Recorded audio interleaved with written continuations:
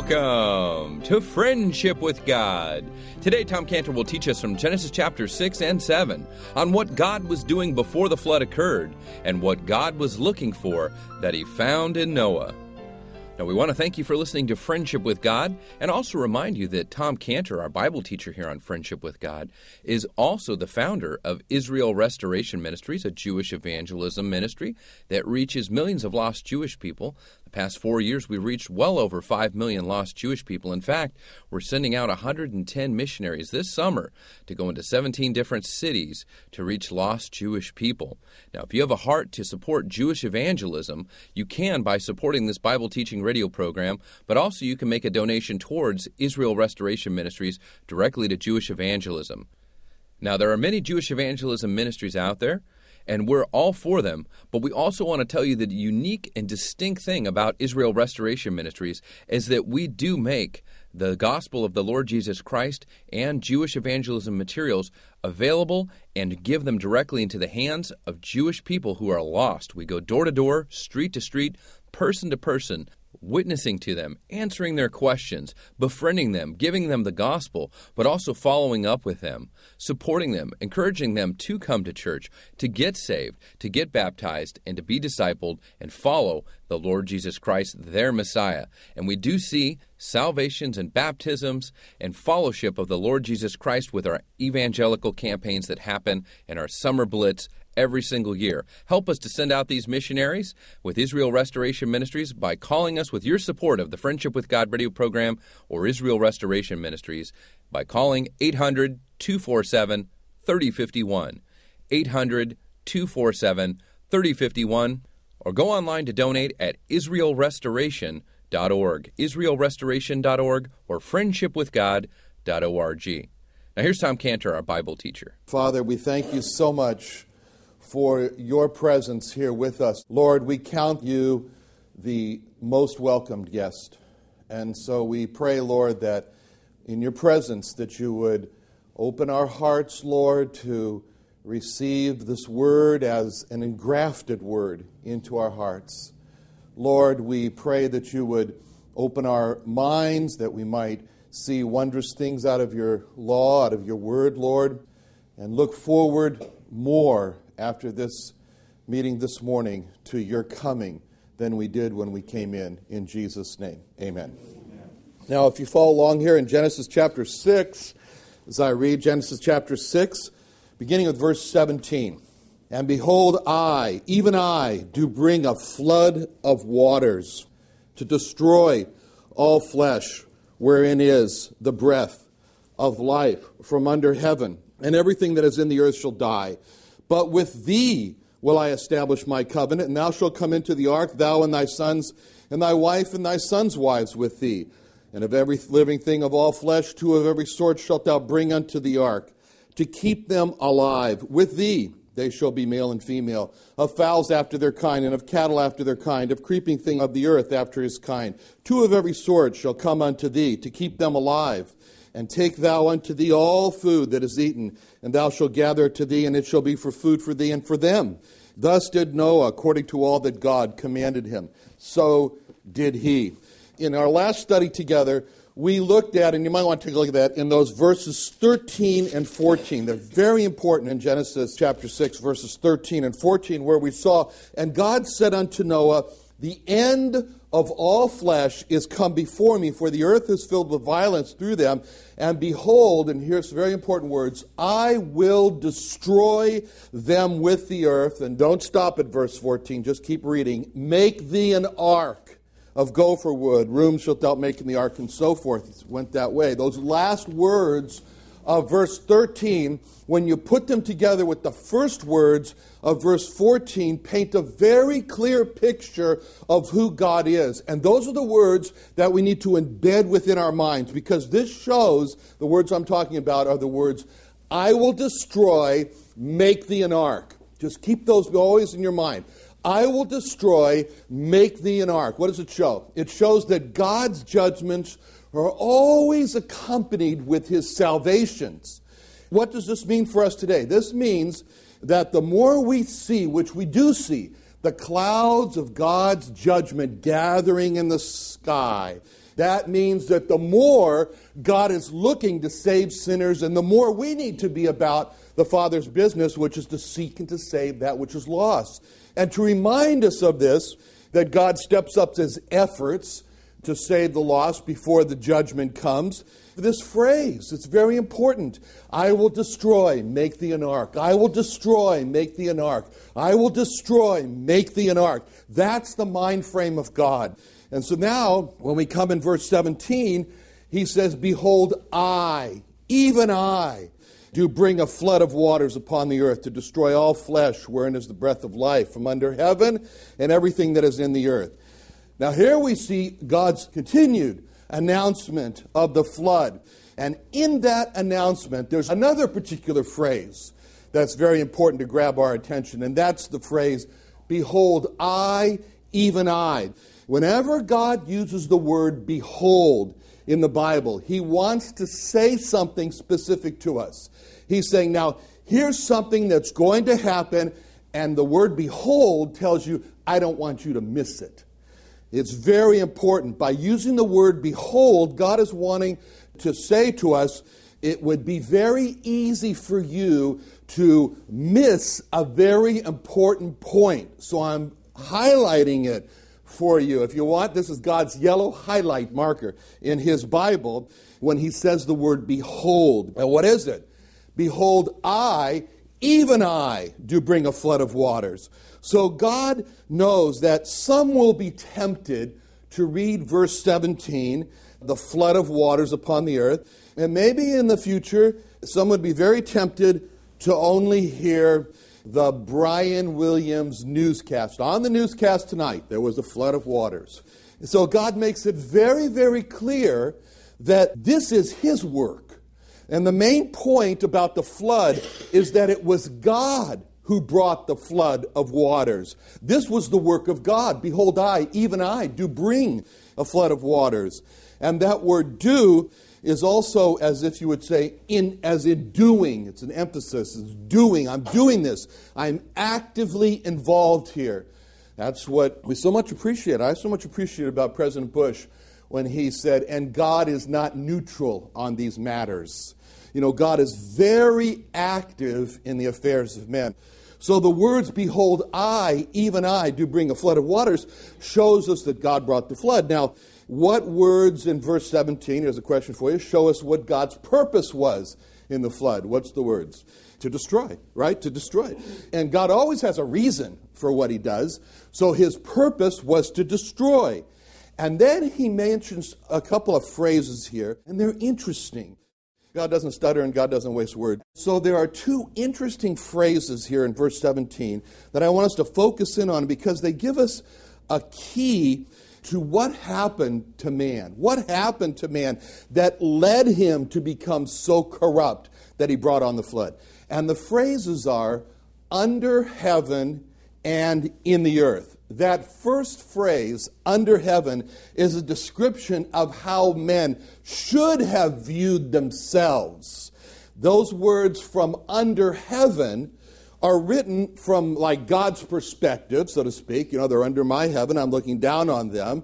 But they're interesting because when you parallel them, or not parallel, but contrast them with the three other words in this verse, in the earth, then we have a contrast between the two views that people could have of their lives. These are two dramatic ways of life.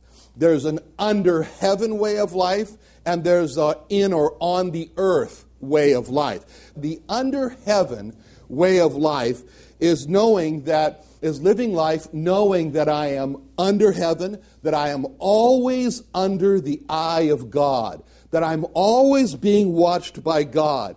It's to live life knowing that I'm always being evaluated by God. It's to live life knowing that I'm being scrutinized by God. And that's to live life actively believing what the Lord said, for example, in Matthew 12:36, when he says, but I say unto you that every idle word that men shall speak, they shall give account thereof in the day of judgment. The under heaven way of life is to live life as if tomorrow will be that day when we will all appear where it says we will appear, and we'll all be receiving what it says we will receive in 2 Corinthians 5:10 when it says we must all appear before the judgment seat of Christ, that everyone may receive the things done in his body according to what he hath done, whether it be good or bad. The under heaven way of life is to live life as if tomorrow is going to be the day that we will all be doing what it says we're going to do in Romans 14:12, when it says, so then every one of us will give account of himself to God. The under heaven way of life is to live life looking up and realizing that life is being lived down here in the eyes of God.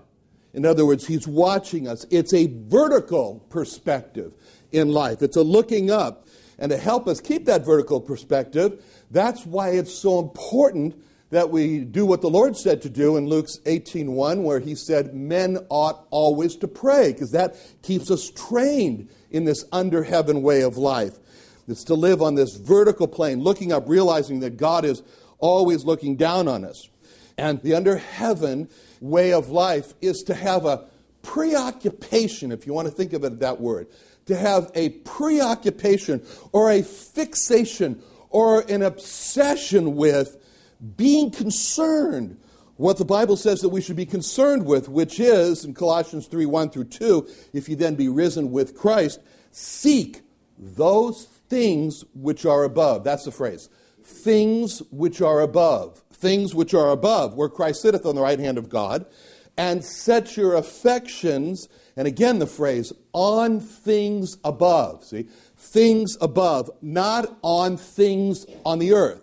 It talks about things above versus things on the earth. And God says to have the under heaven way of life, we are to be preoccupied, fixated on, obsessed with things in heaven, things above, versus things that are on the earth. In other words, this under heaven way of life is to see oneself as turning down, saying no to what earth has to offer, which are called the things on the earth, and to say to them, those are temporary enjoyments, and I choose rather the choice to want or to desire to go after what heaven offers later for permanent enjoyment.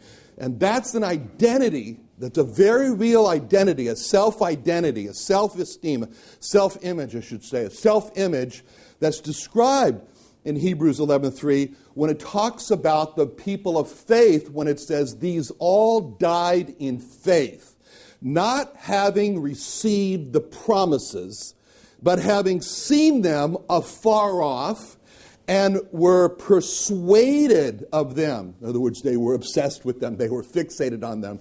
They were concerned with them. And embraced them and confessed that they were strangers and pilgrims on the earth. Now, who's the poster child for this? It's Moses. Moses is the poster child for the under heaven way of life.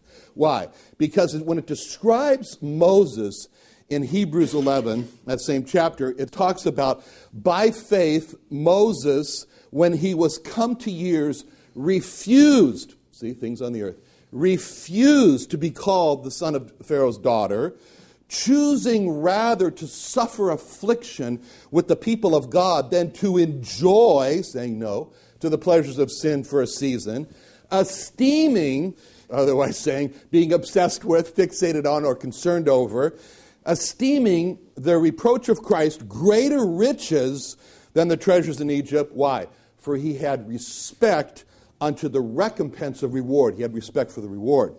Now, on the other hand, so that's what it is to live in the under heaven way of life. Now, on the other hand, there is this on the earth way of life. The on the earth way of life is to have, instead of the vertical, to have a horizontal perspective, just in seeing and being conscious of only what is on the earth.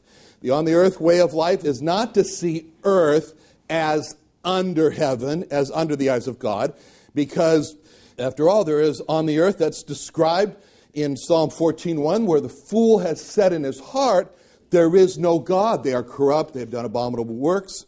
So the on the earth way of life is to see life as one ride, one ticket, one ride, with the you only live once type of mentality, which is a statement. When you say that, when a person says that, you only live once and get everything you can out of life, that's a statement that denies that there's anything more than the first birth. There's nothing more than the births that occur in the maternity ward at Grossmont Hospital. There's nothing more. That's it. That's just that. And to say you only live once is to deny that there is another birth, a second birth, or being born again, that happens anywhere where a sinner turns to find God's mercy and receives God's remedy, the Lord Jesus Christ, as for his sin. See?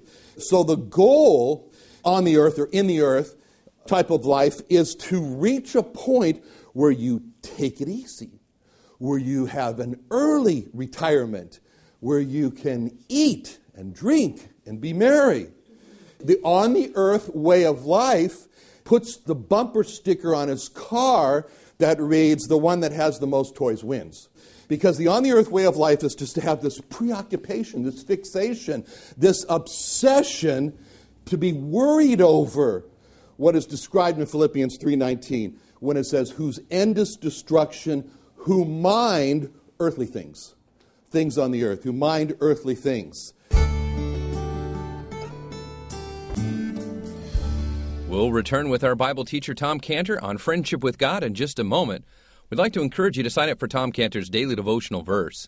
It's available for free, signing up with your email by going to friendshipwithgod.org, friendshipwithgod.org. You can also donate online at friendshipwithgod.org to support this Bible teaching radio program. You can also call us now or after the program with your support and donation at 800-247-3051, 800-247-3051. It'll help us to continue airing on this station in your city. You can also call us for a free gift for a lost Jewish friend that you know that needs to be reached with the gospel. Tom Cantor and Israel Restoration Ministries will give you a free gift to reach your lost Jewish friend, and that's made available by your donations and your support, but we'll provide that free if you have a lost Jewish friend that needs to be reached with the gospel. Call us at 800-247-3051.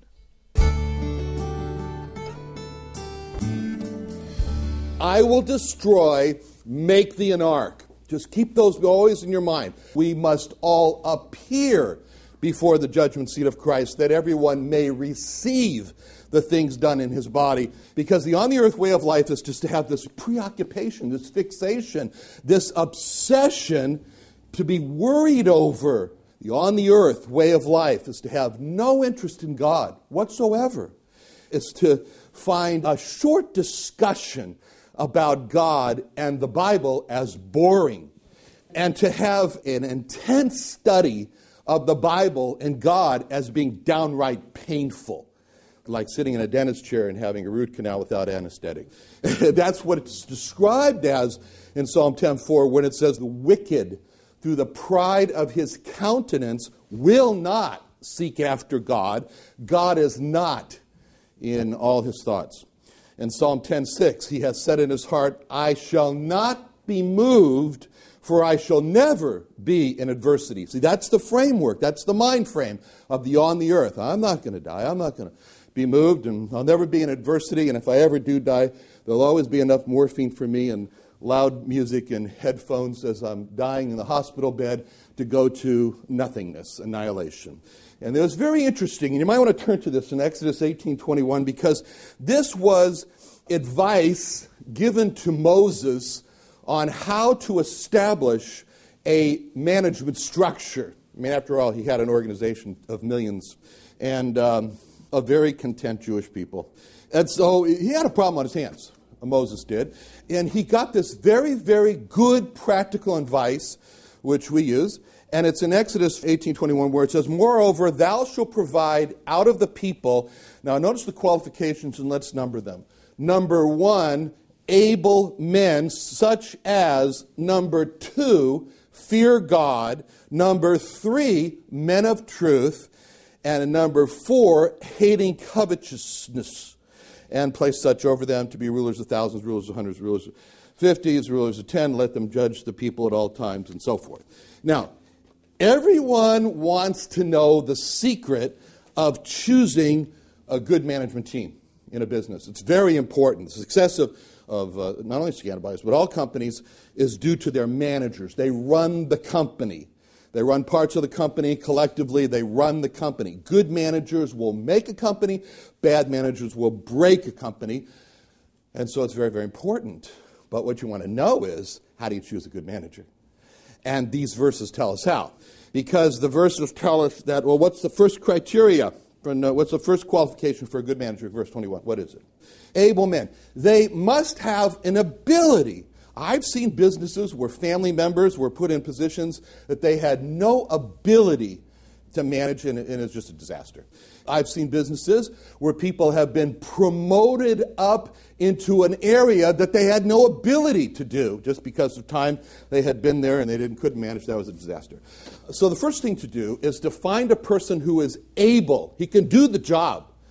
But most companies stop there. And they say, okay, this person has the ability to manage, so we'll put him in the position. But Moses was told, don't stop there. Not so fast. Don't just choose a person for management because he has an experience on his resume. He's been to Kellogg School of Management or whatever school of management he happens to be in. And because there are 3 more qualifications which are important to have in order to manage people. And these are 3 additional qualifications given in verse 22. And they have to have, and what's the first, what are they? Fear God. Fear God. And the next one? Men of truth and hating covetousness. Most businesses don't look for those qualifications. And what does it mean to fear God? A man who fears God is a person who lives with the under heaven way of life. He's afraid because he fears God, because he knows God's looking at him. He knows God's evaluating him. He knows God's scrutinizing him. He knows he's going to have to give an account to God. That's what it means, fears God. He's under the eye of God, and he knows he's not going to get away with anything, even though man may not see him. And so you keep building on this. You say a man of truth is a person whose doctrine, what he believes, lines up with his life. It lines up with his life. And a person who hates covetousness, and that's very important in business, we might plug in a word, ambitious. A person who hates covetousness is a person who is content with what he has, and he's not so ambitious that he wants to look forward to get to the top, no matter who he has to step on or what he has to do in order to get there. So does this verse mean that the best employees are Christians? You don't have to answer that. I will. Not at all. Some of our worst employees have been Bible-believing Christians. We have caught Christians who can quote the Bible forward and backwards. They teach being involved in horrible, terrible lying and pornography. It got so bad at our company at one time, as John said, okay, the next person who comes in for an interview, we're going to ask the question for the job. So what do you do on Sunday? And if that person says, we go to church, we'll say next. But if that person says, I get together with my friends, we all watch football and we get drunk, we'd say, you're hired. I mean, that's terrible to say, but that's the truth. Why? Because just because a person says he's a Christian, goes to church, knows the Bible, that doesn't mean that he's living in the under heaven way of life. Wonderful expository teaching from our Bible teacher, Tom Cantor, here on Friendship with God. Sign up for Tom Cantor's daily devotional verse. You can do so at friendshipwithgod.org. If you're enjoying the Friendship with God radio program, we'd like you to support this Old Testament teaching radio Bible teaching program, and you can do so by calling us now or after the program at 800-247-3051. That's 800-247-3051. You can also donate online at friendshipwithgod.org, friendshipwithgod.org. Now, Tom Cantor teaches so well the Old Testament. He's just a master teacher of the Old Testament. The life of Abraham we've been studying lately in the book of Genesis, chapter 23. And the Jewish people started with Abraham. Tom Cantor himself, our Bible teacher, is a Jewish born-again believer in the Lord Jesus Christ, and he wants you and others to reach the lost Jewish people of this nation and this world. Now, to do so, he's established Israel Restoration Ministries. He's the founder of this Jewish evangelism outreach ministry. We have full-time missionaries, part-time missionaries, and volunteers like you that help us in reaching the lost Jewish people in our cities and our neighborhoods. If you'd like to support Jewish evangelism or get Jewish evangelism materials to give to lost Jewish people that you know for free, you can call us at 800-247-3051. That's 800-247-3051. You can also go online to IsraelRestoration.org. That's IsraelRestoration.org for free Jewish evangelism materials and information on how you can reach lost Jewish people, including how to receive the Jewish Messiah as your Savior. Find that plan of salvation online at IsraelRestoration.org or call us at 800-247-3051, 800-247-3051.